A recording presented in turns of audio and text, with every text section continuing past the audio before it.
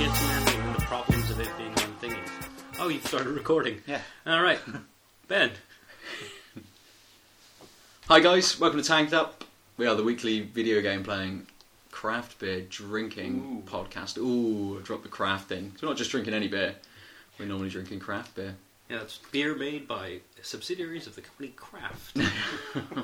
Or not, perhaps. I am Ben Nova. I am joined by Alex Malpass. Good evening.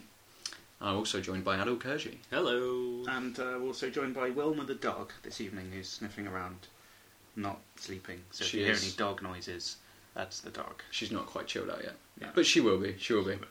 So this week we're going to talk about the games we've been playing. We're going to drink some beers as always. But we thought for the discussion we would talk about game worlds. Just talk about our favourite game worlds, the worst game worlds, and why we like them. Whether that's just because of the artistic style or because they're full of stuff to do, and just give you a bit of a taste of that. So we shall open a beer. Yeah, so we've got Canadian theme for the beers today. Yeah, So over to resident Canadian.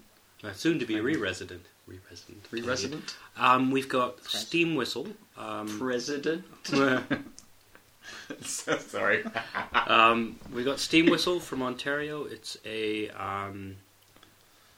beer. It's a pilsner. It is a beer. Thanks. It's a pilsner made in the old railway station in downtown Toronto. It's a lovely little brew pub, and I recommend going there if you are in the Toronto area. They're quite generous with their samples, and it's a decent historical tour as well. So if you're interested in old Toronto, you'll learn a lot about that as well. Nice. And it's called Steam Whistle. That's called Steam Whistle. Cool. Yeah. Comments on the can. It's green. It's green. It's very not bad. green. Don't mind it. Simple. It's a picture of a Steam Whistle. steam whistle. Yeah. Right. And then I think we'll get it open. Let's get drinking. Yeah. Yeah. Well, And we'll okay. introduce the beers as Introduce them as we go along. Yeah, Okay. yeah. Cool. Because we have a few beers to get through this evening. yeah, unfortunately. Unfortunately. All right. So glasses. I think the dog should get a treat, seeing as we're getting a beer. Yeah, that's fair. To be really honest with that. Dog's going to get a lot of treats today. Yeah. So this is a can rather than a bottle, although we said that already, but kind of a long can, not like a Coke can. So size. 500ml. Yeah, it's a tall boy. Yeah, nice. That's what we call them back in North America.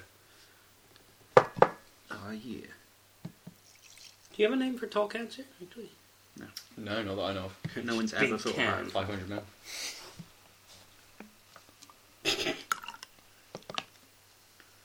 She's refusing the treat, unfortunately. For those of you not watching, She's not can't eating see the what's treat. actually going on. No, she doesn't want it. However, I'm going to have this because this looks like a treat. She took it from my hand. Yeah, she didn't. No, she just said lemon.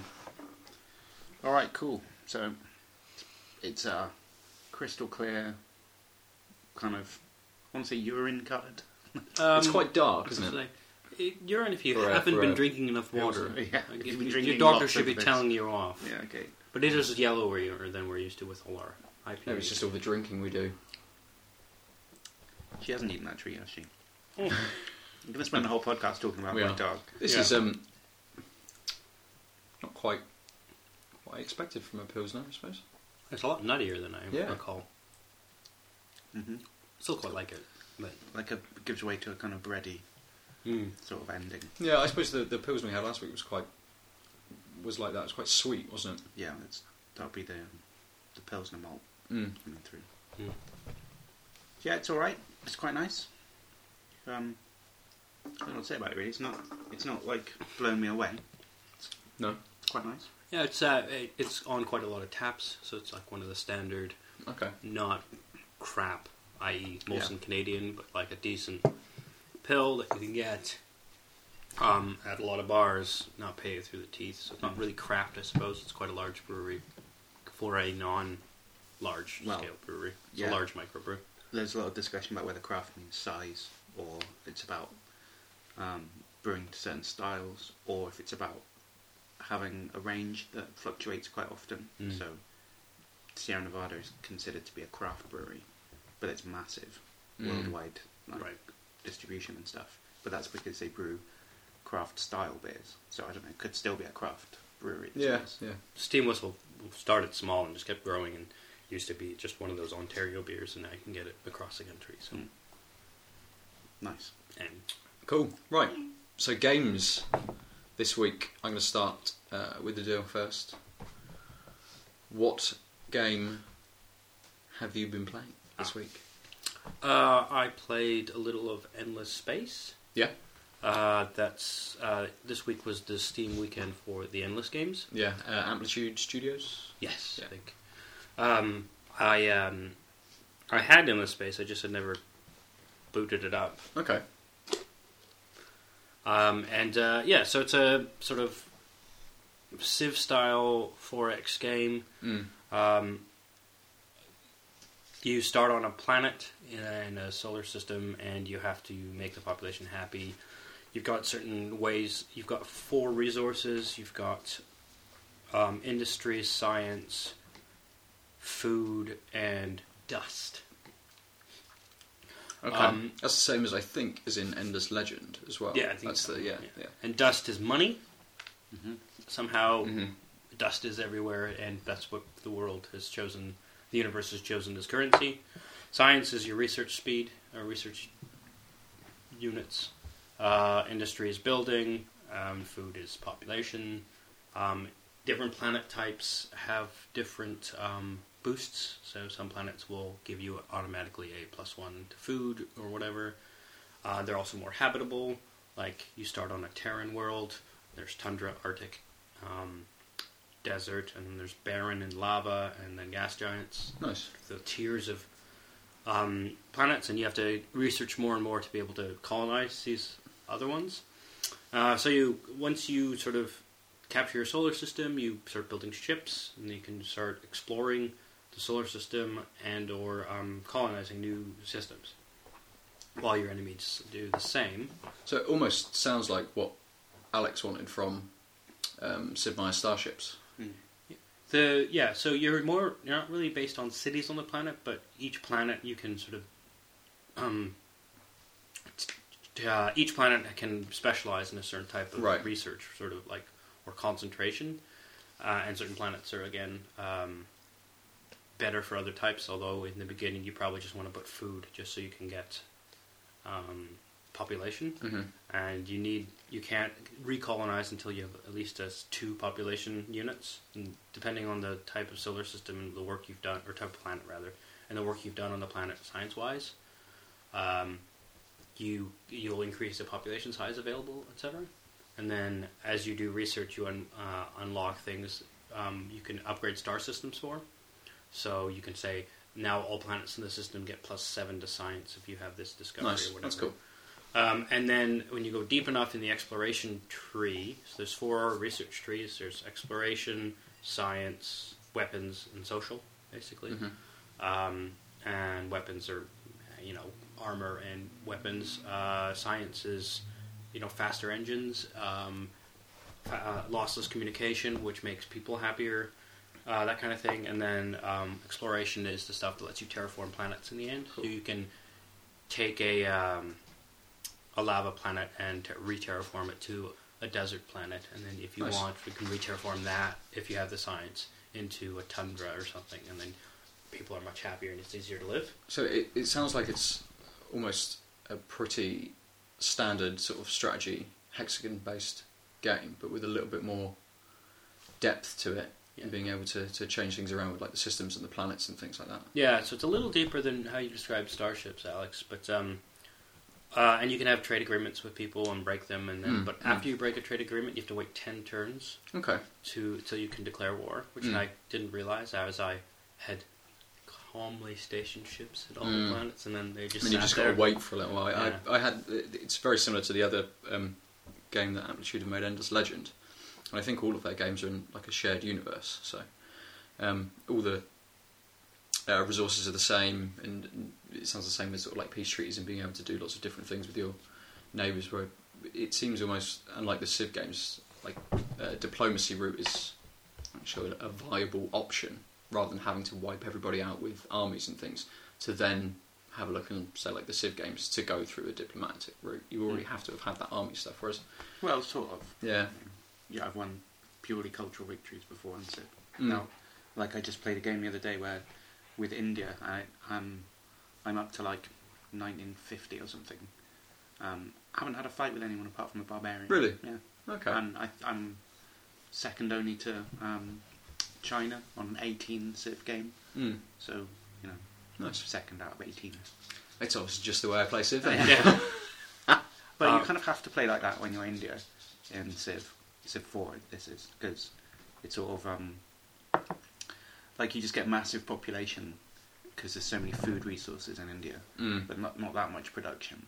And you know you start off with spiritualism, so you can get Hinduism if you want, and then you've got like one of the first religions. You can spread it quickly, get a lot of religious like influence, which means that people like you more if they have your same religion. Less Yeah. likely to attack you. Don't really need an army. Okay. You know, it's a viable strategy, definitely. Mm. Yeah, I think maybe because I've played a lot more Civ 5, some of that's Yeah. sort of lost in Civ 5. Mm. You don't get that breadth of mechanics, I suppose. You're just not able to do that. I know when the Gods and Kings and a couple of other expansions came out, they started to introduce a few more systems like that, didn't they? But Yeah, there's no religion on the basic Civ 5, right? Yeah. And then it's back in Gods and Kings. I think I got one other expansion pack for Civ 5 as well, which was like Brave New World. Brave New World. Yeah. Yeah.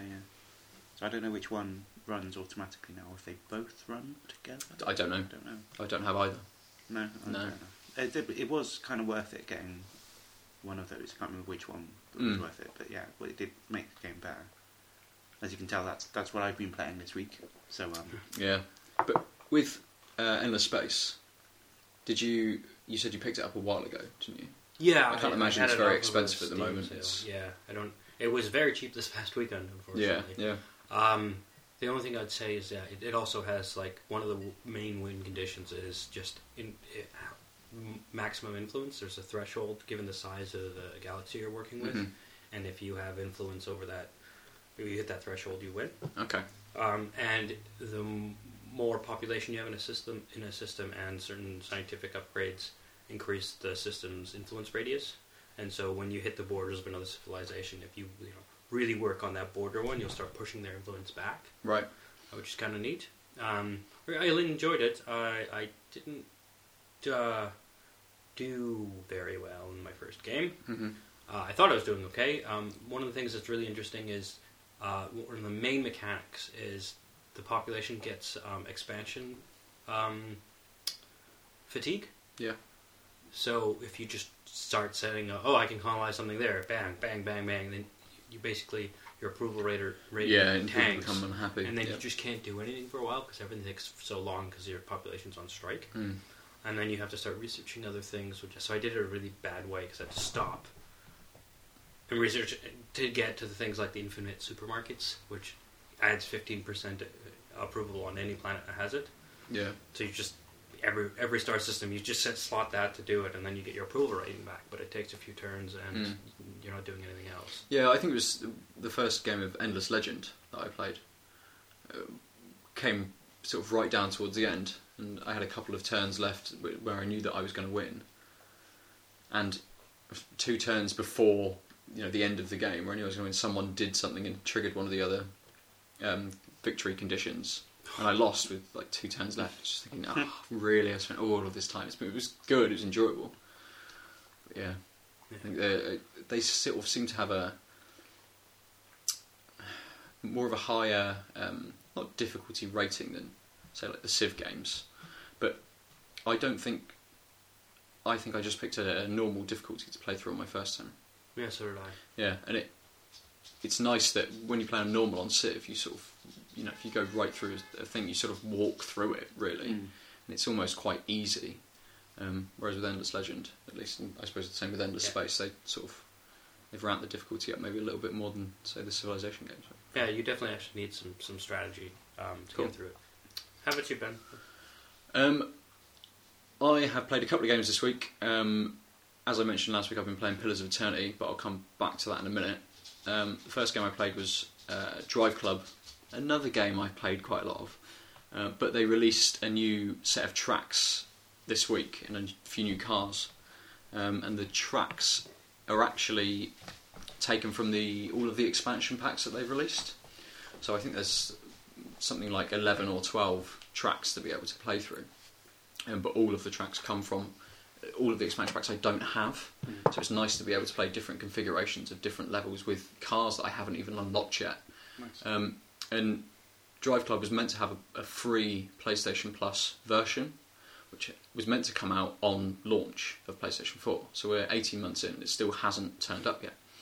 And the Studio Evolution have basically just said, yeah, we're working on it, but they had massive server issues when the game was released, and they wanted to get those all fixed first.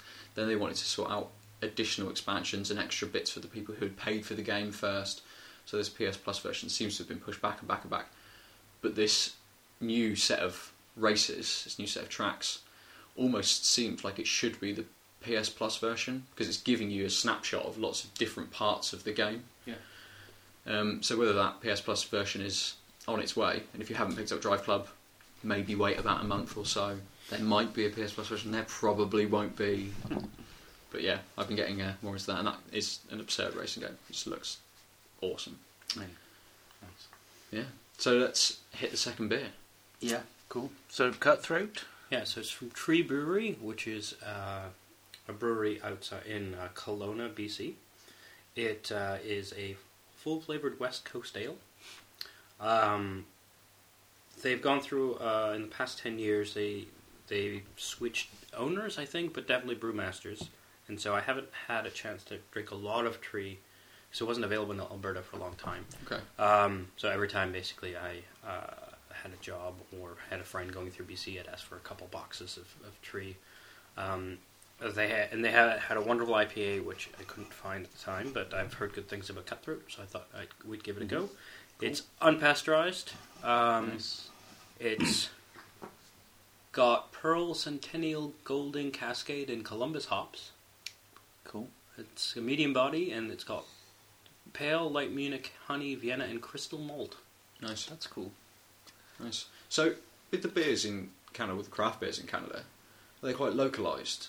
I suppose we're such a small country here that our craft beers sort of can spread nationwide quite easily. Yeah, not so much. Yeah, in Canada with it it's getting massive. It's getting a little better because the craft brewery movement in the Western world has sort of is now a standard thing. Mm-hmm. So people will sort of buy it more often. But it's also sort of weird because in Canada, most of the provinces have their own liquor control board. Right. And the LCBs are the ones who do all the purchasing. Sure. And then they end up selling, like in Alberta, it's supposed to be all privatized, but all the private liquor stores, which are everywhere because it's privatized, Nice. have to buy through the Alberta Liquor Control Board, the LCB.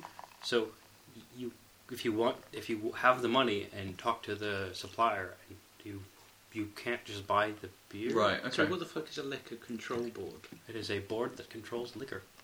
What's Prohibition, mate. They have to have all this why shit in didn't place, you right? Oh no, did that happen in Canada? Prohibition happened in Canada? No, people people actually smuggled. Completely different country. Yeah, people smuggled from Canada was one of the things. Yeah. Either you made your own moonshine or you smuggled it. Yeah. But why do you need a liquor control board? What the vets and allows? Yeah, certain breweries? I don't know why now in the modern world, but they definitely did it.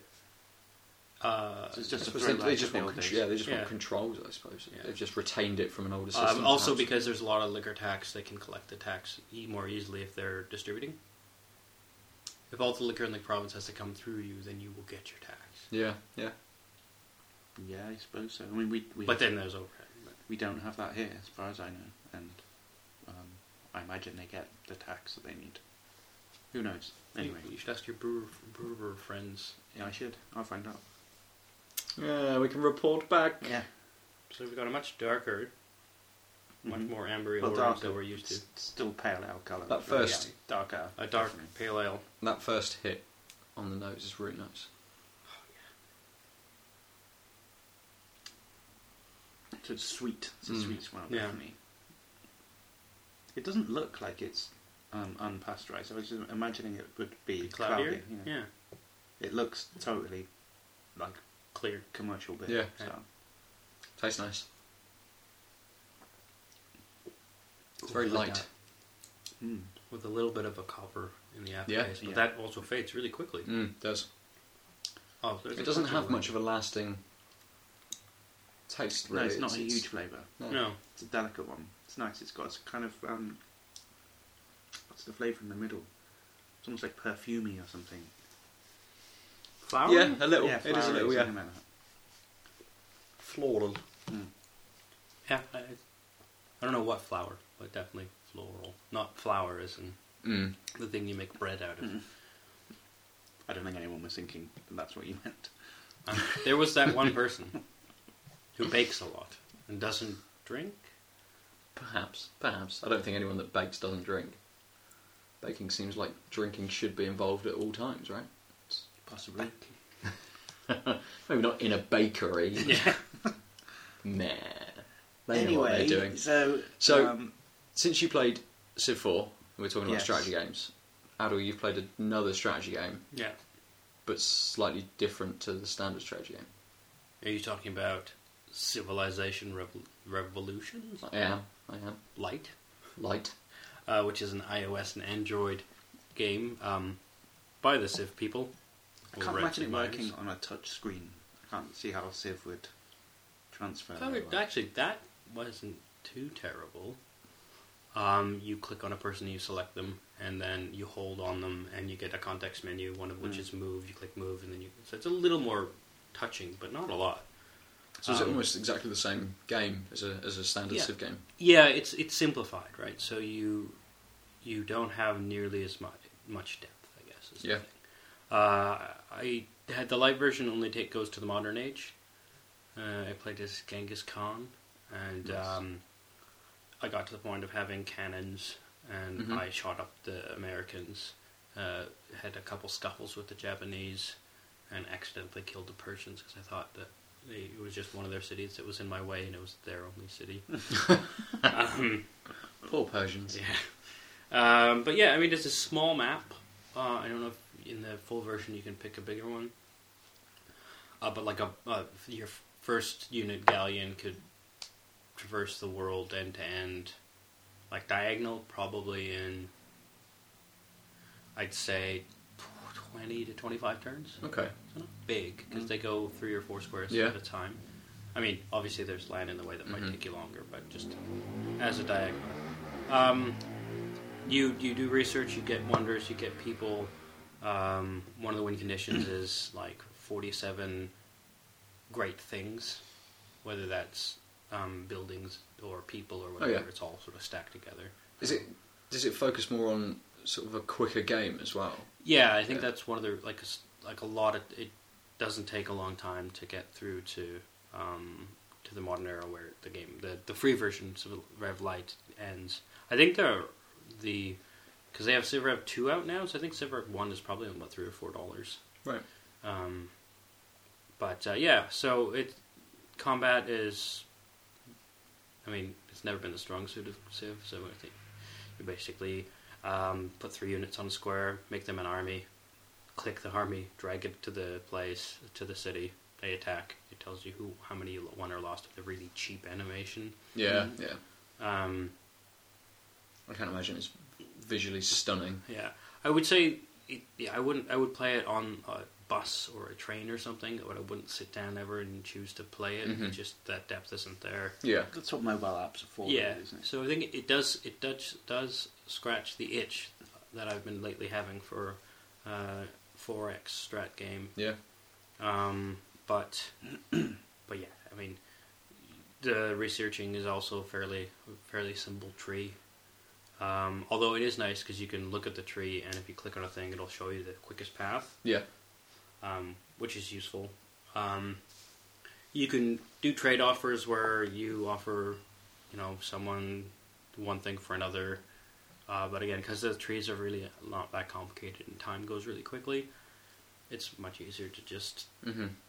Yeah, sure, I'll have peace. Yeah, sure, I'll have peace. Like it's just it loses the edge that Civ has over the other types of games. Do you think it's worth maybe £3 or £4? Yeah, probably. Yeah.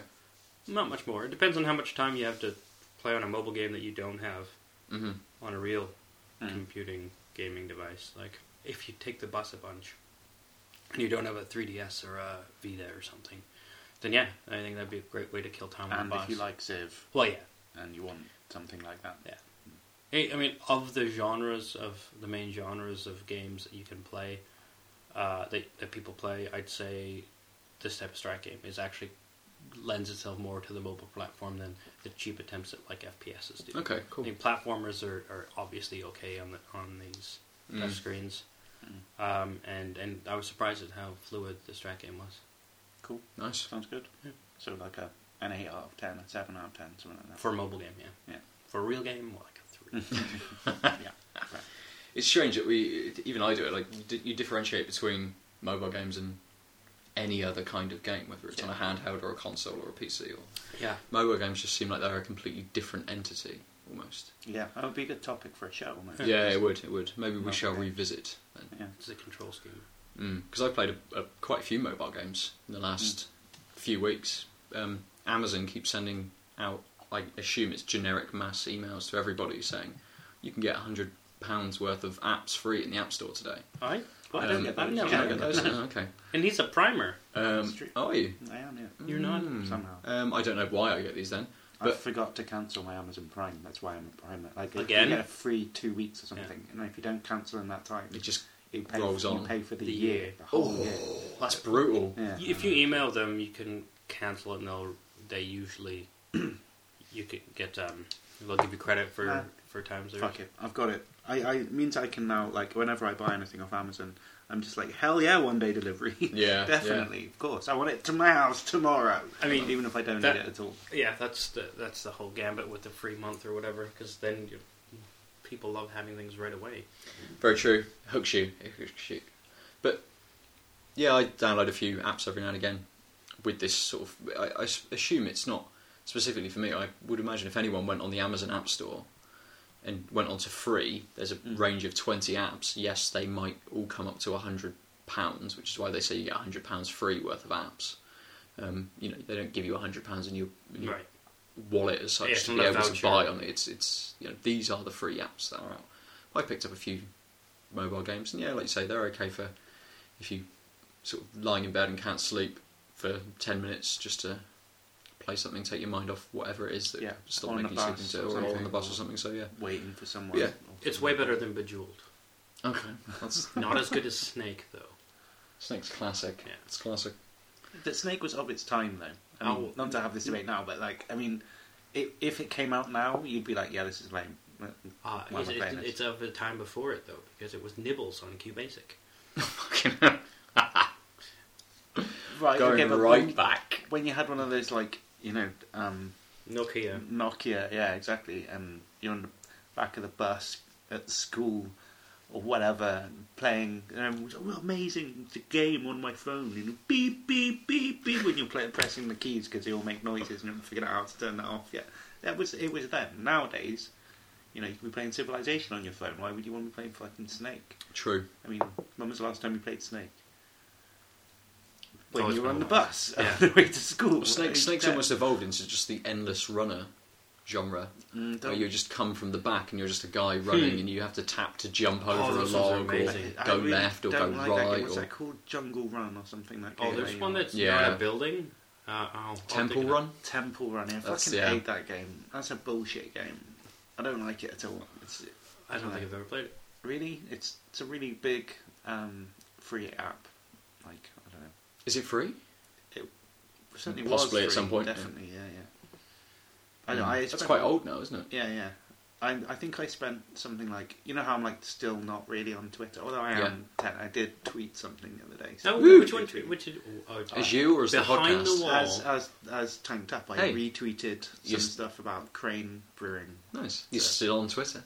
Yes, it was. But my point is that I played Angry Birds about 5 years after everyone else was playing Angry Birds. I was like, hey, this game's quite fun. It's called Angry Birds. I was like, yeah, I'm literally the last person in the world who hasn't played Angry Birds. I can't believe how big that game got. Like, there was so much random merch. Hey man, kids, they buy fucking any shit. Well, I mean, that's why mobile games are exploding, because now every kid has an iPod Touch, because if not, they're not cool. And a lot of their parents are buying them iPhones now, because there's this whole theory of now if my kid gets in trouble, he can phone for help. It's like, no kid's going to get mugged because he has a fucking phone, iPhone. yeah. Because he's got... No one's going to take my phone card that I can only use in specific phone boxes to phone home if something goes wrong. If they see my kid playing Snake on the way home on his Nokia, they'll leave him alone, I think. He's poor enough.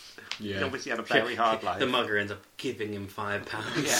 It's like, I'm so sorry. So He'll sorry. be like, yeah, I've got an iPhone 2, you can have this, it's rubbish. I don't play Stole with it off the kid down the road. Off topic massively. Right. Well, not really. Still games. Still games. Still video games, as you said at the beginning. So, here's a question. Because we were talking earlier, in fact, we sort of started the podcast talking about what counts as a game, although we deleted a video game. What counts as a video game? Yeah, so do you remember, did you ever get those games that had the interactive games that had the VHS tape, and you had to pause it at certain times? that's Atmosphere. There was a horror-based game called Atmosphere. Ridiculous. Absolutely because that is ridiculous literally a video game. But will we review them? Maybe we should have an Atmosphere night. I bet someone's put those on YouTube. Oh, we'll have to look into this. So Sam's has a Star Trek board game. No, actually, sorry, let me roll out back. When I went up to her parents' house with her, like, last year at some point, we went to a shop and bought a Star Trek game that had a DVD that went along with it, so that when you land on certain squares, like a board game, when you land on certain squares, it was like... Go to chapter 4. Yeah, exactly, and then and there's a little bit of video and stuff. You just Worf stab someone in the head or something. It was like little things like that, and then you have to answer a question about what was just happening in that scene and stuff, and Sam's dad refused to play. He said, I'm not playing this bullshit or whatever. But actually, he's a massive Trekkie. And really? He wandered in at some point and looked at the video, and it was like, what type of starship is this or something? We were all like, I don't know. Excelsior class. Some of these. And he was just like, it's obviously a such and such. And we pressed to see the answer. He's like, you're right. I mean, God. It was just, he was amazing at it. But he refused to play? Game. Yeah, he didn't want to play. He was too good for the game. DVD game. Yeah. He's going to be on TV soon. It's a TV programme featuring him. Oh. Which starts in a few weeks. Yeah. I'll be...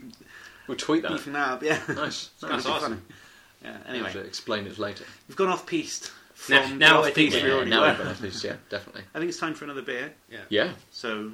I think probably the La Fin du Monde. Oh, fuck, we're having the triple. This is the big boy. The triple. So this is It's a wine bottle-sized... French. Canadian French. French-Canadian? Quebecois. La Fin du Monde. The Which end means of the world. the fin of the world. Yes, the fin of the world.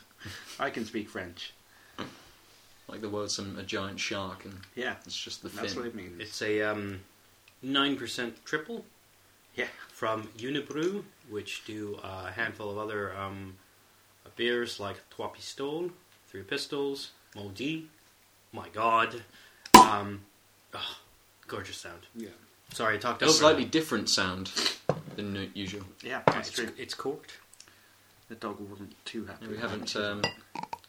We've not had a corked beer on the podcast yet. So this will be the first. I'm not sure where the boundary between the double and the triple lies. Cause I think it's 7 to 8. So if it's under 8, it's definitely a double. If it's under 8, well, yeah, but I mean, if it's... Yeah, I know. If it's 6, is that a double? Yeah, I think so. Because I thought 10 was where triple started. Maybe I'm wrong. Maybe it's... I mean, I don't think there's there's no rule book out there that says exactly where they have to be. But... Just call it what you like. Yeah. Strong-ass beer. You drink it, you just think, this isn't a triple at all. If you're taking it to a homebrew competition, there probably would be, actually, literally a rule book which says... So feel free to not pour the last bits, because they'll have a little sediment in if you really? care. I don't mind that. Yeah. No, yeah, it's fine. That's fine. I'm just giving you the heads up. You can see it getting cloudier. It is getting cloudier. Yeah, that's fine. I don't mind. Looks good. Beer. Oh yeah, some people Thank get you really very much. surprised by this. Yeah. And they're like, whoa, it tasted crap at the end. I'm like, yeah. That's a But it's beer. just protein. Like, it's corked because it still has yeast in it. That's a beer. That is a beer. Oh, yes. That's a love good this beer. smell. Yeah. What is? Well, it's a Belgian beer smell. Yeah. Essentially, it's difficult to describe exactly what that is, but It has a hint of orange, but just a hint. It's not very it doesn't have the tang of a citrus, but it has the sweetness of an orange. Ooh. that is nice. That's Cinnamon? a good beer. Oh, yeah. Cinnamon? I really Perhaps. like this beer. Yeah, a lot of like quite sharp kind of orange flavour in there Yeah. as well. That's it. It's a good beer. That's a lot of flavour. Yeah. That is good. That is very good. I thought you guys might enjoy this one. It's like a Trappist style. Yeah, a little bit. It's a Roquefort triple. It's quite similar. The 10? Yeah. The 10 is the... Yeah, I suppose so. The 8's Oh, the no. dark one. That I Yeah, like the most. the 8 is the one I like the most, and the 10 is quite good, but for some people, I got the 10 one. Should have gotten the 8. Yeah. It's not about numbers. Yeah, I think we should have a Belgian week. Can you get Belgian beers like that in Canada? Yeah. Yeah. So you could get a Roquefort 8. Yeah. Nice. Yeah, me too. So when I spent my 2.5 years living in Amsterdam and had in the liquor store down the street from my flat, Roquefort 8 for something like, I think it was €3 bottle. Huh. It was just dirt cheap. I just was like, this is dangerous, and I purposely stopped going to that liquor store because I would just spend too much. 'Cause otherwise, beer is quite cheap in the Netherlands, and that's quite expensive. And it's still it's only €3 for that quality bottled beer. Go back to Canada, saw it at a bar being sold for, I think it was $13 at the bar for a bottle, the same bottle. Yeah. Exchange rate's not that crappy, guys. It's the same as when you go anywhere, I suppose. It's It's proximity. We went to Berlin, and the price of Jägermeister in Berlin is a third of what it is over here. We were buying 750ml bottles for €8 just from Holy Saloons. crap. Yeah, absurd. And you're still alive. Oh, that was a bottle a night we banged anyway. That's a different story. It's a different There were no video games at that. There were no video games during that. I don't think when I went there were many mobile games. I think Snake was a little bit old for when I went, but yeah, I don't think many people were playing mobile games at the time when I went there. Anyway, I played a new game this week that came out last week, which I spoke about previously last week, just very slightly, called Pillars of Eternity. Oh yeah. And it is a sort of dungeon crawler RPG in the vein of Baldur's Gate, Icewind Dale, sort of the isometric based party RPG game. It's fucking fantastic. Is it Diablo-esque or Yeah, more? yeah, very similar sort of style. It draws more on who made the game? Obsidian. It draws more on their previous games.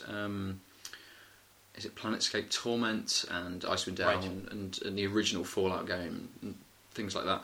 So it pulls a lot of different things from that, but it's just such a nice game. It's well balanced with some of the classes. You've got to be really strategic in the way that you approach different enemies and the way that you fight. You get, as with any RPG, you can go really in depth with the character creation and how they progress through. It sort of beats other, or it goes more in depth than other maybe RPGs, and you get RPGs like Skyrim and things like that, slightly different kind of game. But you pick your character class, and you have other party members with you, which are other character or companions, which are other character classes, and you roll through and you get various upgrades and things. But with this, you can really customize your character, so you can have a fighting or a tank type character. Who can be, a fighter can be a tank, a ranger can be a tank. Loads of the classes can fill that role if you want them to. Cool. So it allows you to really play with like the party system and who you have within your party and what kind of character you want to be.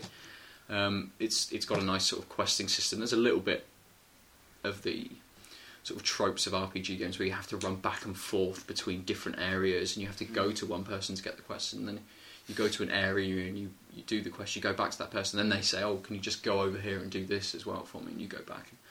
I mean, some of that's there, but it's all really interesting because the world is really good as well. It's really fleshed out. There's lots of backstory. The characters give you a lot of really random. You're just moving through one of the maps, and one of the characters in your party will start up a conversation with one of the other characters in your party, completely irrelevant of what you're doing. Oh, cool! That will just kick in, which is really nice. Which is a really nice touch. And it's just a really good game. It looks nice. It was kickstarted as well, so I think they made more money than they'd originally thought they were going to. And there's lots of really nice nods to the people that backed the Kickstarter as well. So I think there was a tier where you could name and customise a character, or name and customise an NPC. So when you're moving through the world, you'll see an NPC with a gold nameplate, and that's one that someone has designed. And if you click on them, what happens is with the story, the character that you create, the main character, has something that goes wrong with them, and they become something. They're able to see past lives of people. Basically, you get this ability. It's a passive ability, and it's storyline driven. But you can see into their past lives. So what this does, when you go up to one of these player or one of these backer created NPCs, you get a nice dialogue of text, which is almost like a backstory, like a memory that this person has. So there's lots of that within. So you could not indulge in that at all. You could not click on any of these people. You could have a completely in-world sort of experience, or you could allow the trait that this character has picked up to sort of influence how you then see the world. There's a lot of depth to it, which is really nice. I mean, I'm only maybe half of the way through at the moment, and I've sunk almost a week's worth of my gaming time into it. It's a couple of evenings and a weekend, well, not quite a full weekend, but a decent amount of time.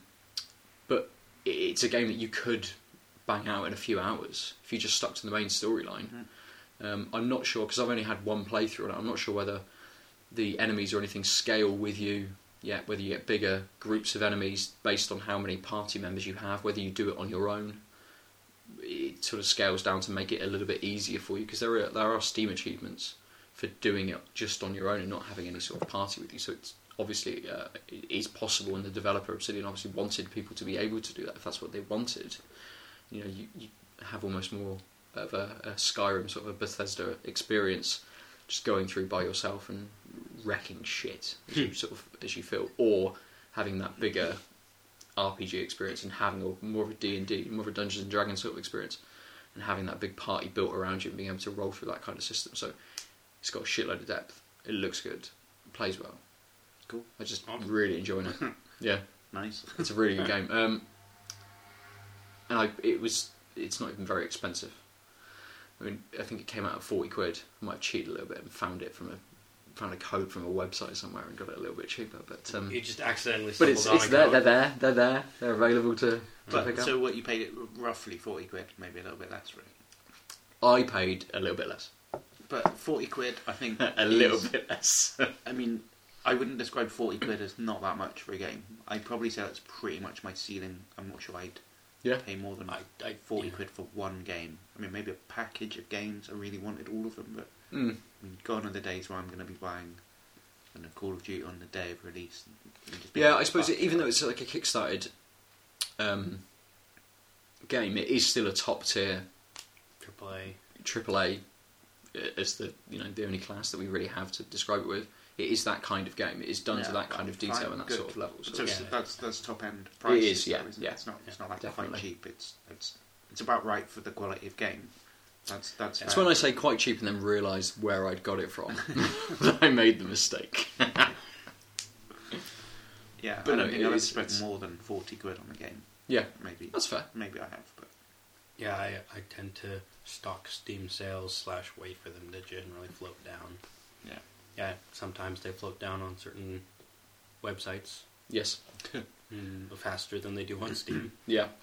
Or at least you can take advantage of Steam sales after Steam sales are done, hypothetically speaking. I should mention, I suppose, whilst I thought about it, we're not drinking an Honest Brew selection this week. But we are next week, and I think they've put some extra beers in the box for us, which is cool. Thank you, Honest Brew. Yeah, so even though we're not drinking their beers, I'll still plug them this week. Might as well. Sounds good. Just whilst it popped into my head. Yeah. What do you think about it? Why not? It's a good it is a good service. To be fair, I got off on something different, but it is good. You just pick sort of the style of beer that you want, or the kind of flavours and tastes that you sort of want, and they will send you a customised and you can batch put of beers. like a list of whatever breweries you like, and if they have stuff, Oh, they'll cool. try and, Oh, I didn't know that. they'll try and. So I put a load of really obscure breweries as well as some like ones that I put Partisan in there, for instance, and most weeks we've had something from it. Most months we've had something from it.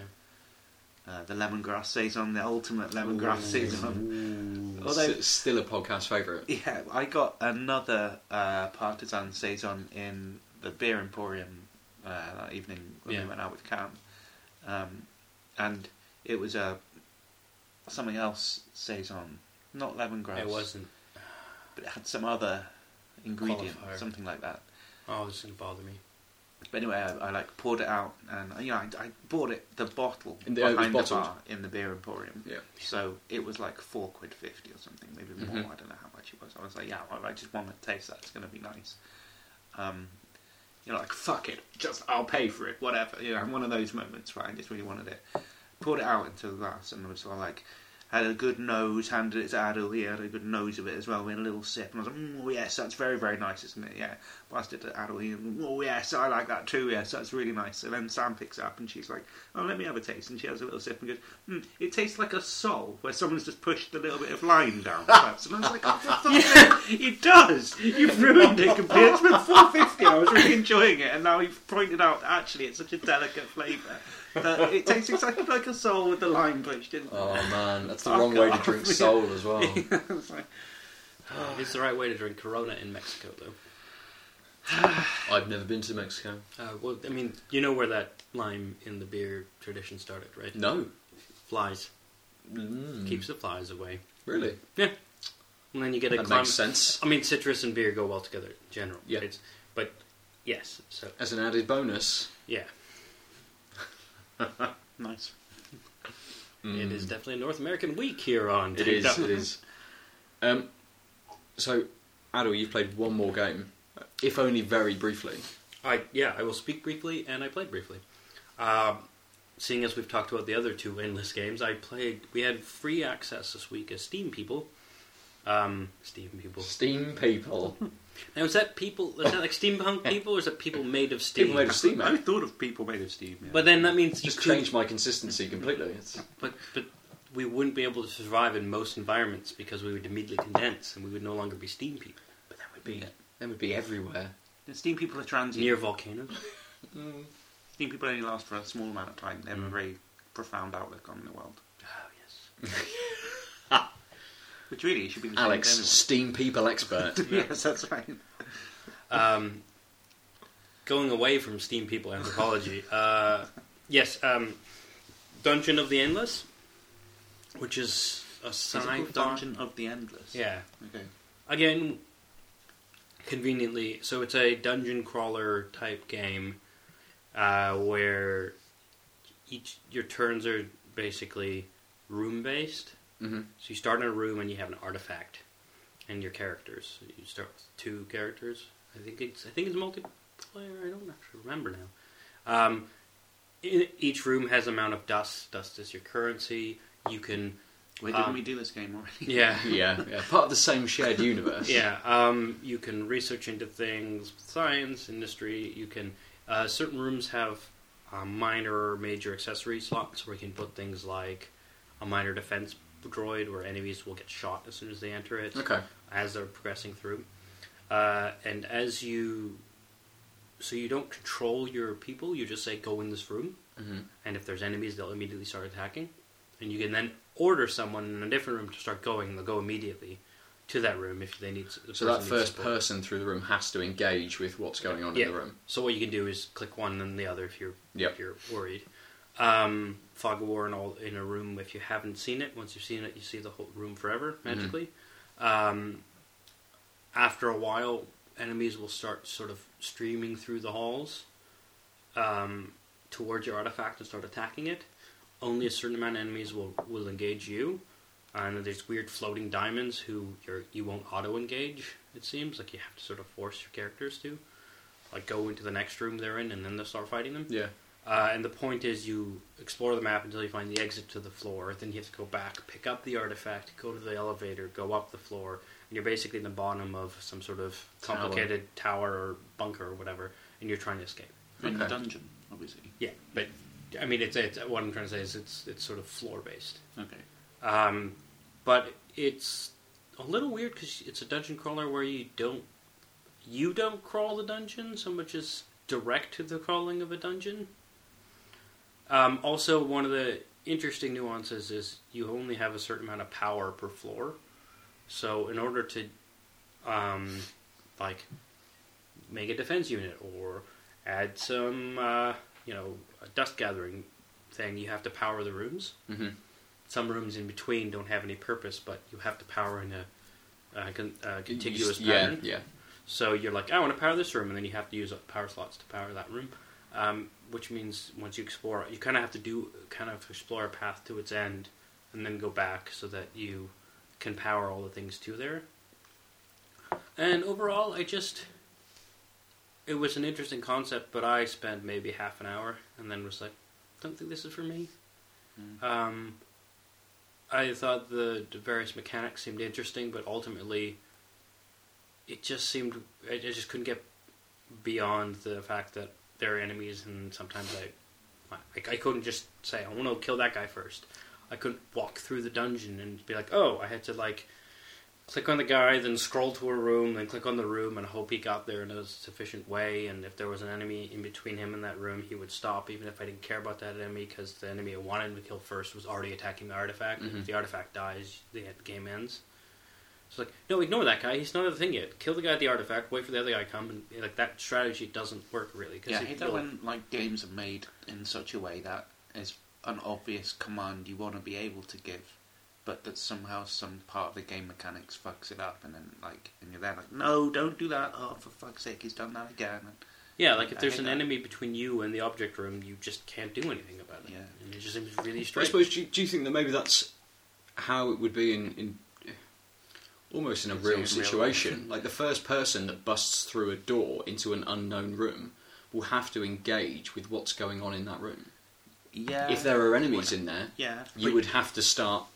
Well, right, that's more of a shoot first, ask questions later sort of approach. Oh, but I don't think there's any in this world. Yeah. It's more of if one of your guys is engaging an enemy who takes more than a few hits to die, I can't just send the other guy past the fight. Right. They have to engage. They go and they see the enemy and they start attacking. Meanwhile, the enemies have these weird floating diamond things, which will just continue to go on their path and won't attack you, or they'll just go for the artifact. Oh, double standards. How dare they? Yeah. It's like being in a relationship with a game. Fucking games. But apart from, it seems like it's a little bit of a fun.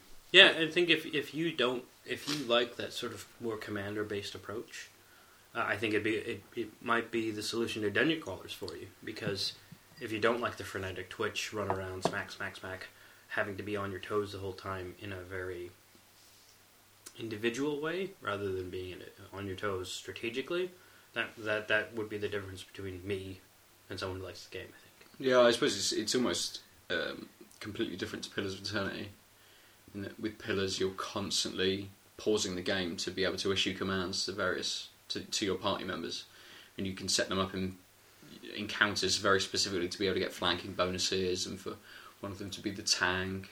Oh, but you're controlling all of them? Yes, yeah. So even though you've got one character that you've created, you still control the full party as. But you control the nuances of target this and attack this. Yeah. Okay, so that'd be the gap. You control everyone in this game, but you control them in the. You are now in this room. Yes. Yeah. Not the. You are now in the. You happen to be in this room. You are now doing this. Mm-hmm. I think that's where the gap that I really struggle with being captivated by. But Dungeon the Endless as well is a bit more like Endless Space, isn't it? In terms of its setting, it's quite futuristic. So it's. Well, I don't know why that would change any of the game mechanics. It wouldn't, but it's much more. It's the same type of game in the sense of you send in Endless Space you can automatically play space battles, when an enemy ship and you are in the same system, okay, and one of you decides to engage with the other, or you can manually do it, and then there's basically 3 stages of attack: long range, medium range, melee range. Mm-hmm. And depending on what you're equipped with, you can say use this weapon and use this booster. Like there's some that give a -2 enemy accuracy and a +2 to your missiles, which is great for long range because missiles are long range, right?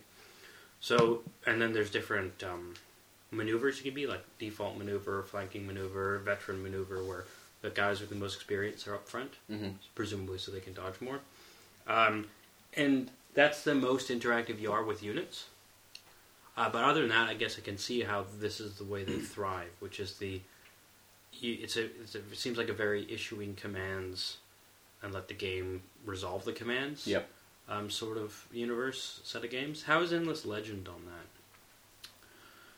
I'm trying to think now. Endless Legend is very similar in that you get into an encounter, you can issue a command, and then the turn will do what that command is, and each unit moves around. So I suppose it's quite similar. It's nowhere near as in depth as like Pillars of Eternity would be, but a bit more like Civ or something like that. So, yeah. Well, it seems like, seeing as we were talking about the endless world, it's a good segue to our topic, which is is worlds. It's only 56 minutes into the podcast. Let's talk about the actual topic of the podcast. Yeah, let's open the last beer first. Last beer is we'll have a beer each. Yeah. This is a novelty for the show. We haven't had a beer each before. So this is the Yukon Brewery Midnight Sun Espresso Stout. It is a brewery in the from the Yukon Territories, which is the northern Canada, a large swath, the bit that connects BC and Alberta to Alaska. Mm-hmm. It's the part of Canada that everyone visualizes: snow, barren, sledding. War, snow, wolves, huskies, polar bears as well. Polar bears, yeah. All those Canadian things. Maple syrup everywhere. Yeah. Actually, no. Maple syrup tends to come from the Ontario-Quebec side, so the beginning of the podcast, or the beginning, middle third. So yeah, this is the first stout we have. Yeah, it's an espresso stout. Yeah. It's one of my favourite Canadian beers. I'm curious. We really should have varied more the amount of types of beer that we've been drinking recently. Yeah, possibly. I mean, that's because of the Honest Brew Box. Like we've kept it as a similar. I've taken the filters off that now, so there's no. I don't certainly preference. Exactly. So next week, who knows what we'll get? Yes. Well, I know a little bit about what we're going to get. I'm not going to say no. Right, okay, fair. You guys will wait and see. Now this smells really good. Does anyone want to describe the colour? It's black. It's black. It's really, really black. With a nice tan head, not too much foam. For the beer geeks out there, it's about 300 on the Loverbond scale. Okay, so there you go. Good. It's the scale which classifies beer colour. That nose should get you from the table. So the beer colour scale, I think, is determined by how much light is let through the beer. Right. So 300 being the top opaque, or no. I think it goes up to 600, but it's basically opaque. I was going to say. So what would a 600 be? For general drinking people, what would a Guinness be? Well, exactly the same as this. Yeah. About 3. I don't know what 6. I mean, it's not like another 1 on top of 300 is the same as adding 1 on top of a 2 Loverbond or something. It's like it's exponential. Yeah, like the way that the earthquake scale kind of like the Richter scale is 6.7. And the extra 1 from 6.6 isn't as much as a 5.6 to 5.7. Right. Is that not an overly complicated way of explaining it? I think so. But anyway. I just hit the microphone with a bottle. If you don't know what I'm saying, go and read a fucking book about it. Yeah, exactly. It's not my fault if you don't know what I'm talking about. Nose? It's good. Nose is... coffee. It is very coffee, but it's kind of like... it's more like a... A little sweet. There's a little chocolate hint to it. It's kind of like having a coffee ice cream. Yeah. Oh, it's an iced coffee. Yeah. Yeah. Which I've had before.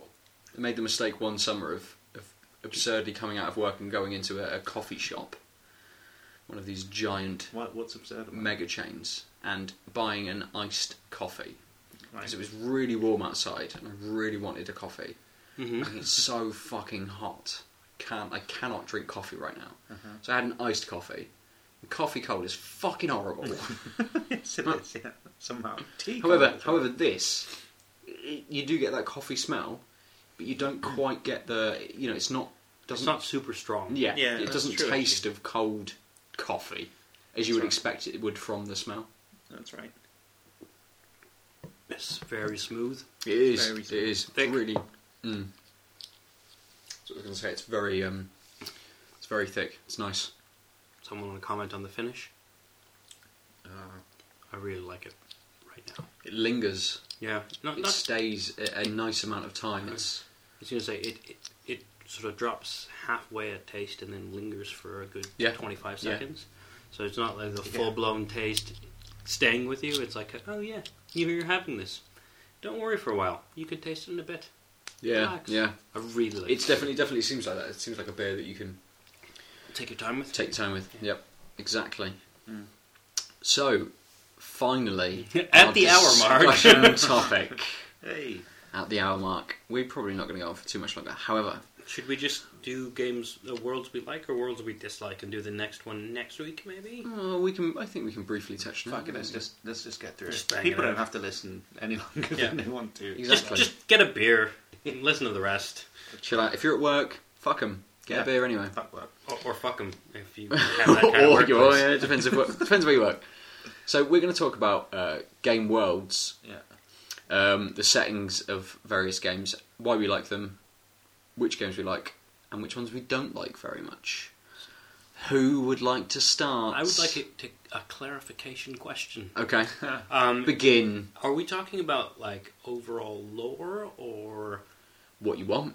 actual Whether setting? we're going to talk about whether you like the world because it's something like Pillars of Eternity has got a really good world. This is why you came up with this topic, right? Yeah, no. Because you were like, I love the game world here. Hey, that's a good idea for a topic. Yep, pretty much. Clever. Yeah. On topic, as it were. Okay, so I was thinking about this. So really distinctive game worlds, because a lot of games that don't have particularly distinctive game worlds. Yeah. Like so, I don't want to go around all of them. But Civ, for instance, it's not a particularly distinctive game world. It wouldn't be one that I think of when you're saying what's a good game world. Mhm. However, Doom 2 has a very particular. That's a great one. Yeah, it's a very particular slant on. Well, the world that they live. I mean, it's sort of like hell. The gates of hell have opened or something, and it's kind of like the real world or whatever. But there's some very distinctive Flavour. I'm not sure I like the world that it's showing. I mean, We'll you're live there. supposed to like. Yeah, exactly. I don't want to be there. I really don't want to be fireball throwing whatever the fuck those guys were. Demons. Yeah. It's the cacodemons. But yeah, it gave me a very strong, lasting impression. Like I can conjure it up now. If you say the world of Doom 2, like it just happened to you then, and you're like, oh yeah, that world, yeah. So very, they nailed it with that. They articulated a particular vision of how things could be in that situation. It was. So there's a game world. Yeah, it's very similar to something like Dead Space, which is it's a horror game. Yeah. And that's got it's got a really gritty world. It's really dark. It's foreboding. It's scary as shit. But it's really good because it's really distinctive. Things like the posters on the wall show more of a when the city that the station that you're moving through had better times as such, and suddenly there's graffiti over this poster of this beaming child saying like, "Hey, look how good I brush my teeth," or some shit like that. But there's graffiti over it saying, "I fucking hate living here," or something. The dog just farted Nice. right on my leg. Lovely. Sorry, I just had to share. But that's Didn't need to know that. Jeez, yeah, but Just drink some more espresso stout. It'll take the things pain will be away. fine. Things will be Yeah. fine. Drink the pain away.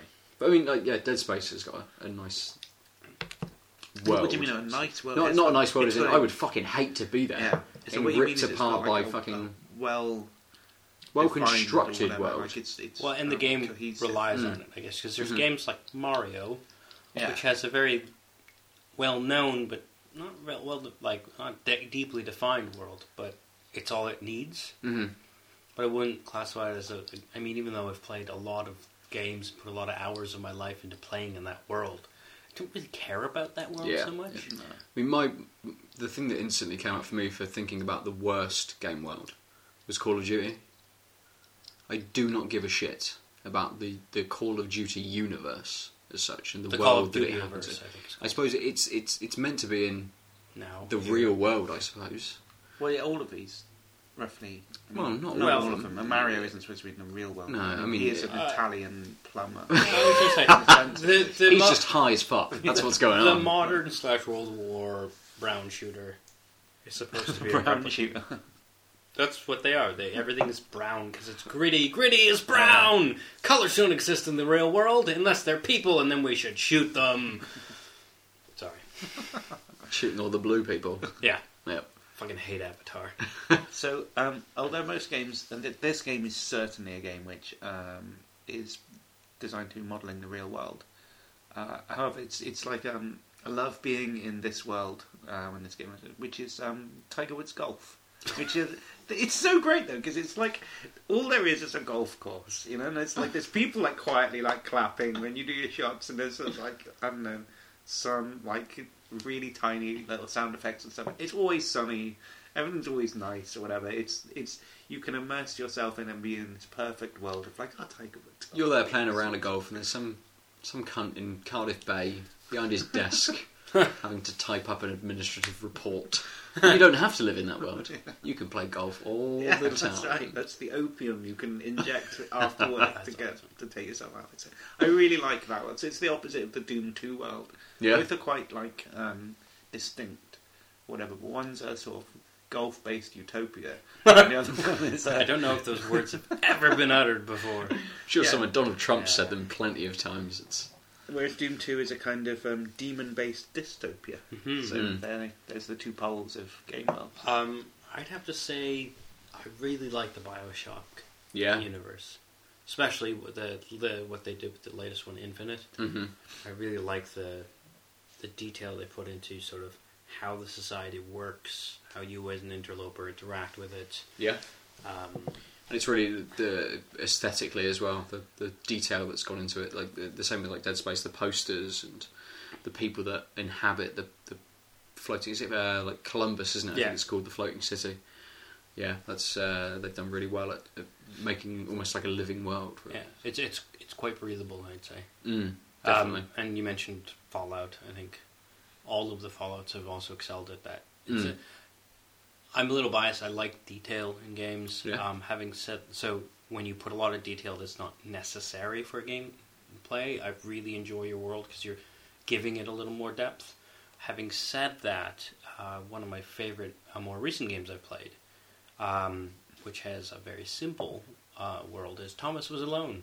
Yeah, and that's a fantastic world where it's basically silhouette platforming with a series of quadrangles. But they represent, through the little news bulletins that you get between levels, sort of AIs figuring out what it is to be intelligent programs. And you sort of, from these nuggets, you get that this navigation is the program's learning. And they have personalities, and each program has its own strengths, and they're also reflected in how they interact with the other things. And there's so much just implied depth because of writing. Yeah.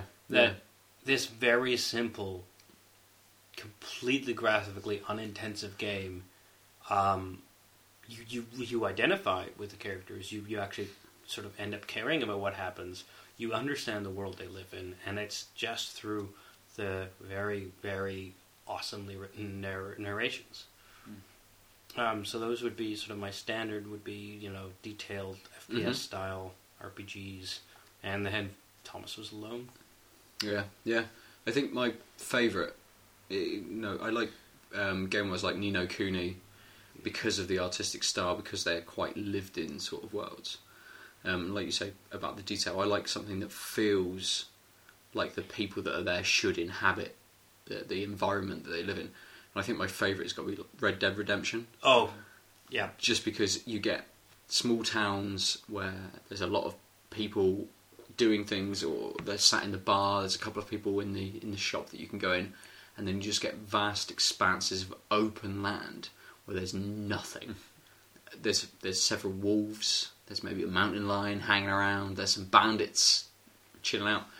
But it really, I say it really depicts what it was like then. I haven't got a fucking clue. I wasn't there. It definitely depicts. It depicts space. what I believe. Yeah, like, exactly, exactly.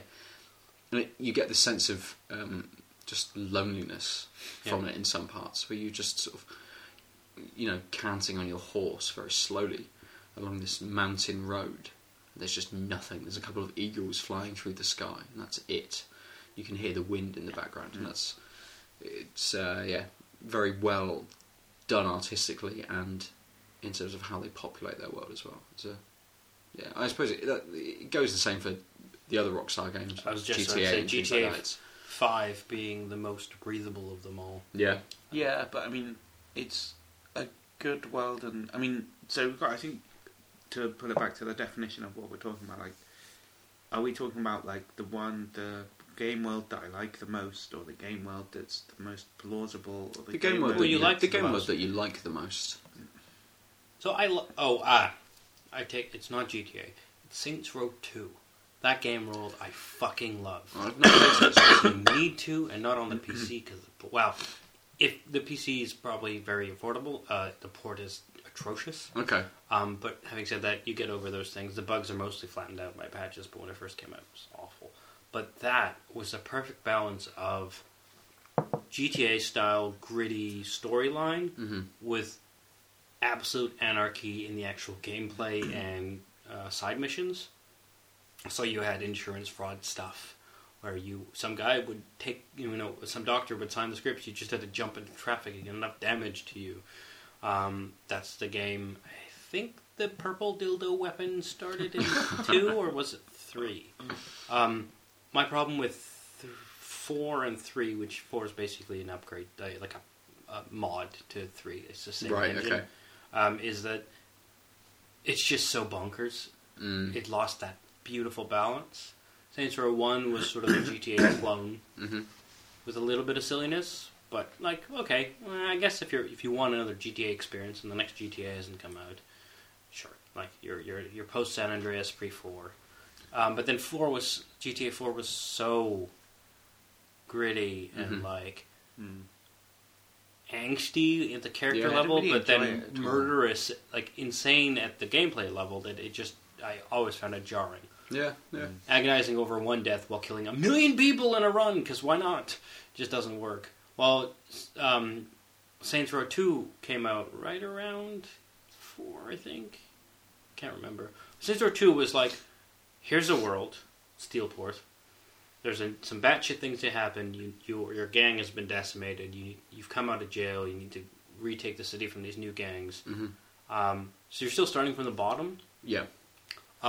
There's still a very linear sort of. You can pick a linear path through one set of missions with one set of gangs, or the other, or alternate linear paths. But it's just a set of missions for each. And when you've done all 3, there's a main ending. You're done. And it towed the balance of plausible plot with insane things in the middle. Yeah. And then 3 and 4 were like, nah, alien superpowers. And then apparently... So a slightly different setting. Yeah, well, no, it's the same setting, the same world, but they introduce another element to that setting. So saying, by bringing aliens in, like Red Dead would have been a completely different game if aliens. Well, Red Dead Zombies is Red Dead Zombies is fucking awesome as well. But you lose that sense of desolate. You do, because the zombies are in the fields mostly. They are, yeah. That's very true. It does make it a very different game. You can't be alone when there's a field full of zombies rushing at you. So I think if you got your horse and your revolver, you'd be alright. Yeah, but what I'm saying is that there's a feeling of community, isn't there? And there's a load of hello, zombies. Oh, good. How do you do? So I would say, for that sort of I'd say Sleeping Dogs and Saints Row 2 are my favorite open world style worlds. Cool. Sleeping Dogs very similar. Sleeping Dogs. It's a GTA clone that does plot better than any other GTA or GTA clone I think has done. Set in Hong Kong, very, very real feeling Hong Kong. It puts an emphasis on martial arts, so your melee combat's much better. Still have just as good guns. Driving is fairly tight for these types of games, but the world really feels like you are dealing with, Asian gangs, and you're a cop undercover, and it sucks. It's very Infernal Affairs-y. If you've ever watched that movie, in which you haven't, you should. Chow Yun-Fat? No, Infernal Affairs is Tom Leung, and the guy who played Shaolin Monk, the Shaolin Monk in Shaolin. That guy. Andy Lau. Infernal Affairs is what The Departed was based on. Okay, cool. And it's infinitely better. I'm sure. It's a fantastic film. Yeah, and Shaolin wasn't a great film. No, I just remember Andy Lau was in it. Andy Lau playing the mole in the cop role. Spoiler alert. Just in case you're going to revisit the if you haven't 1997 seen I was going to say, something. if you haven't seen, I think it's 2001. If you haven't seen The Departed or Infernal Affairs, I'd be surprised. Okay. We've digressed. We have digressed. We haven't touched movies we hate, worlds we hate, but I don't know if we... Well, I mean, Sorry, worlds. I mean... A brown shooter world. I brushed briefly on it with something like COD. You just get nothing from it. It's you get difficult nothing. to pick out a it's world general theme, corridor. Yeah. It could be any setting. It could be anything, and all you're doing is moving through it. So, for instance, Doom 2 is a very distinctive world. Not that I like it, but I mean, it's a world that's... Wolfenstein, for instance, isn't really a world. I mean, it's a fucking similar game. There's hardly anything in it. It's just that, Doom 2's got a demon-y kind of tint to it or something. But, I don't get any sense of world out of Wolfenstein. I mean, and that's the worst. We're talking just in case anyone that's listening to this plays games that have just come out. Yeah, we're not talking about the new Wolfenstein, Wolfenstein the new 3D. order. We're talking about the original Wolfenstein. Yeah, sorry, of course. No 3D versions. We're talking about. Yeah. Actually, I will add to that Rise of the Triad, in the post Doom 2 pre Quake 2 era. That was a very generic, sort of conspiracy type style game, and it was just so flat and boring. I think it is the spiritual precursor to the generic brown shooter that you were commenting. It's just a generic first-person shooter, just wave after wave of generic enemies. Not a lot of time in art or narrative to get you to care about the world. Gameplay was great. I enjoyed playing it. It had a good multiplayer for its time, but I could give two shits about the world. But okay, so I mean, Tetris. Don't give a fuck about the Tetris world. Quite a fun game. Quite like it. The music's great. But what we talking about here? I was going to say I wouldn't define that there being a Tetris world as such. Okay, but then there's no setting that you're living in. What are we talking about? I mean, I think there is a world, and I'm actually okay with it. It's a world where there is a pit and Russian music and some shapes, and a man who gets or woman who gets to control the falling of the shapes in the pit. A god creature. Yeah. It's determining. You are the pit god. This is how life shall work. Yeah. So anyway, moving on. Worlds can be varied, and and some are good and some are bad, and some can be good or bad even with the same semi-premise, a la Final Fantasy, where you can have airships, you can have crystals, you can have magic, you can have fighting, you're going to have angsty, unknown background of main protagonist, but Final Fantasy 7 and 10 aren't the same game. Yeah, very true. Very true. So, should we rate some beer? Yeah. We've had 4 beers, I think. 4 beers? We had the Steam Whistle Pilsner with the Cutthroat Pale Ale. Essentially, it's a pale ale. Who are they by? Steam Whistle's by Steam Whistle. Cutthroat. So the Steam Whistle... Well, they made a beer that's the same name as the brewery. They only make the one beer. They make one beer? Yeah. Well, they don't make any other beer. No. Uh-oh. Wait. What? They only make one beer? What? Doesn't make any sense. How do they not... Why do they just not... How many beers does Heineken make? Oh, are they like that? I'm just saying, Heineken, it's not that surprising. But for anything remotely craft... Right, so I was saying to make one beer is... Heineken crazy. own a lot of other breweries. Right, but their brewery only makes one beer. Yeah, I suppose. So Steam Whistle, that's what I was trying to say at the beginning. They started as a small outfit. Yeah. So they fit in the microbrew category, but now they're sufficiently popular that they are marketed and sold across Canada, but they've only really made the Steam Whistle Pilsner. Weird. Okay, fair. Well, they So decided that- I would make a lager that people will drink, and it's not too bad. Fair. I mean, there's room in that I space just of the think market. they're doing. It does say on the can, independently brewed in Canada. Independently from what? I had no fucking idea. The communist transnational conspiracy The of French. controlling one. Yeah. What's that thing that the GTUs or whatever it was, the boards that control the... Oh, the liquor control boards, Yeah. LCBs. The licorice control boards. Yeah, the liquor control board. Probably independently of that. Anyway, This so we had the steam whistle. The steam sorry. whistle. We had the cutthroat thingy, whatever pale ale by Tree Brewing Yep. in Kelowna. in Canada, BC? whatever. Jesus. And we had the fin of the world, La fin du monde. which Quebecois. because that looks like a fin. The picture, It does. which you can see on Twitter, looks a bit like a fin. I So, think it slightly. looks like a That's bit like of a the world. sort of wrinkly shark fin. That's how I describe that. For those of Exactly you, what that is. once you see the picture on Twitter, please let Alex know if you think it looks like a fin. Yeah, I mean, I think we should take a vote whether or not that's a map of some random It is part. definitely a of random Canada, or part if of it's a Canada. wrinkly shark fin, which it definitely is. If it's a map, Obviously, it's. why has it Well- got so much light around it?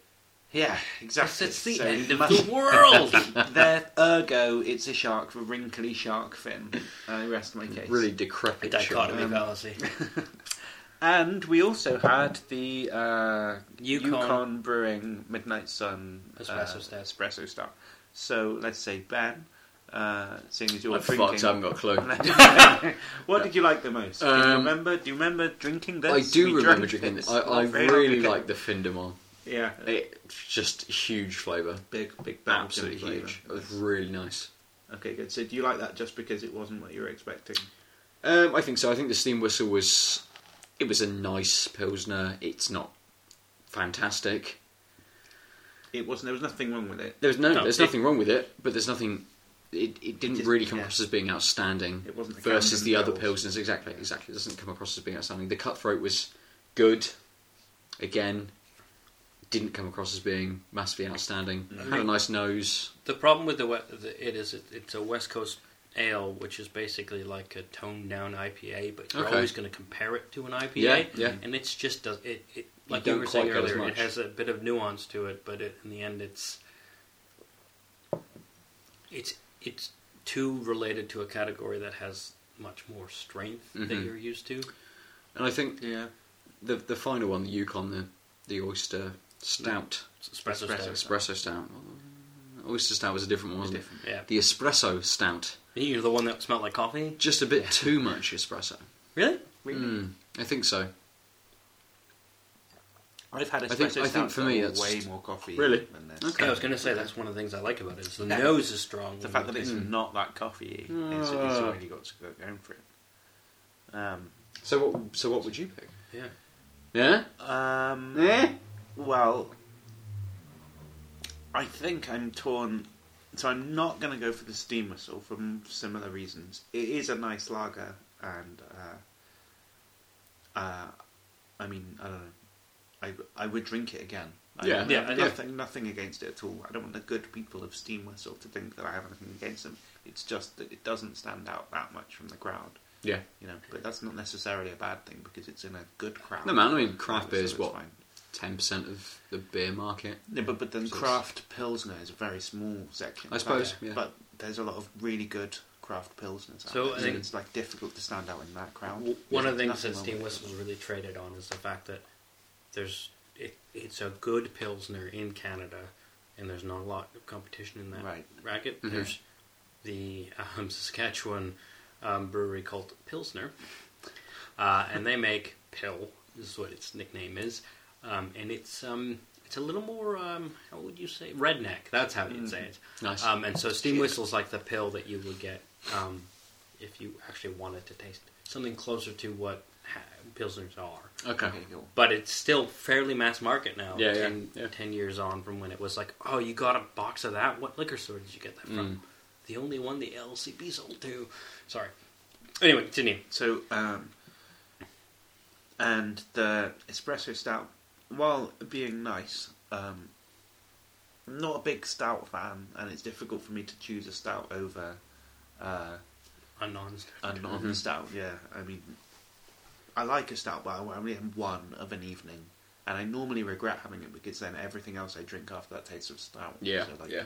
It's like a nightcap drink or something. But Very much so, especially with the espresso side. Again, I don't think it's meant to be a Drink have all a day. box by yeah, yourself. I'm not even sure why anyone started. Anyway, but my conundrum is between the deep throat and.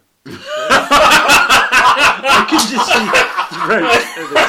Let's go with cutthroat. So how long has your partner been out of town?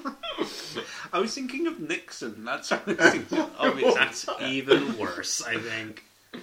It's a political time of the season. Turmoil. It's a- Turmoil. Yeah, Political political turmoil. Oh, I see. You're thinking something about Nixon and Canada. So I was thinking between the deep throat and the anal. I mean, what I meant was the fin of the world. Yeah, because I liked the delicate balance of the deep throat. Was nice. I like. That's a weird sentence. I didn't feel like I would be saying live on. Not so the live, internet. but on the internet. Live on tape. It's live when I'm saying it. I don't know.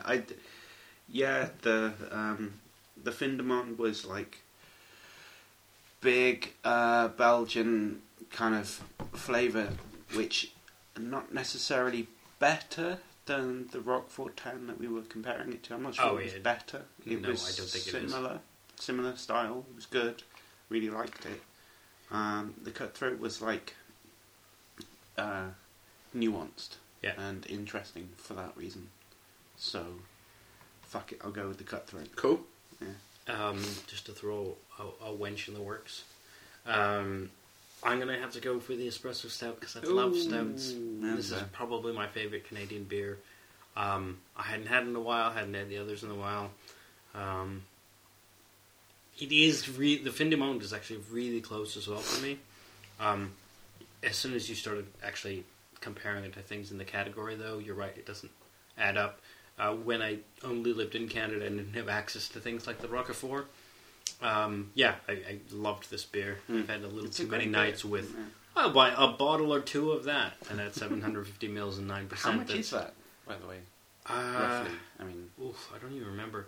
It's less than $9 a bottle. Wow. What the fuck? Really? Yeah, it used to be even cheaper. Like, no one in Alberta knew about it, but like random stores would carry it, and you're like, Unibrew's great. They make good beers. They're strong. They're all still have yeast in them, so they're still culturing a little. Hence the cork in all of them. I like Trois Pistoles as well. I really like Malty, but Findemont has always been my the one I started drinking Unibrew with, and it's just, I think it's a fantastic beer. But since I drank it reasonably often, usually as a precursor to a night out, I won't lie, the 9% helped. I have been to Belgium and the Netherlands, and I have had better examples of this type of beer. Bet you're paying more than $9 a bottle. a bottle. Yeah. Really? Not when you're there. Now, if I wanted those beers again, yes. But I would say that the espresso stout, I've had a handful of them, and I like that this one is medium on the nose, but light on the taste. Like, I think it has the right balance of espresso. Good. All right, let's very quickly jackhammer in whatever free game.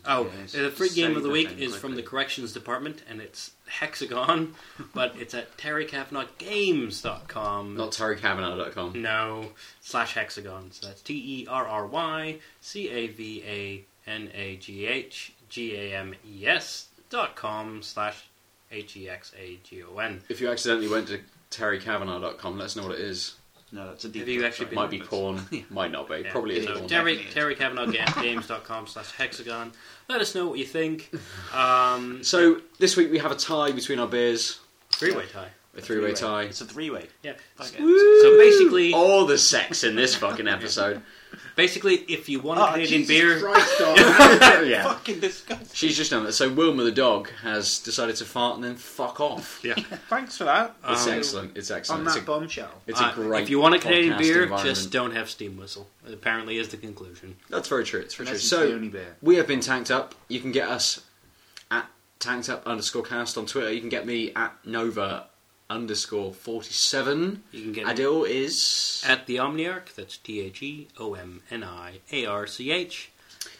if you tweet at us, Alex may reply to you. Just maybe say at tankedup_cast Alex : or even just a : I'll presume. We'll presume A colon. Oh, colon. Jesus Christ. Right, that's it. We're done. Laters. Bye.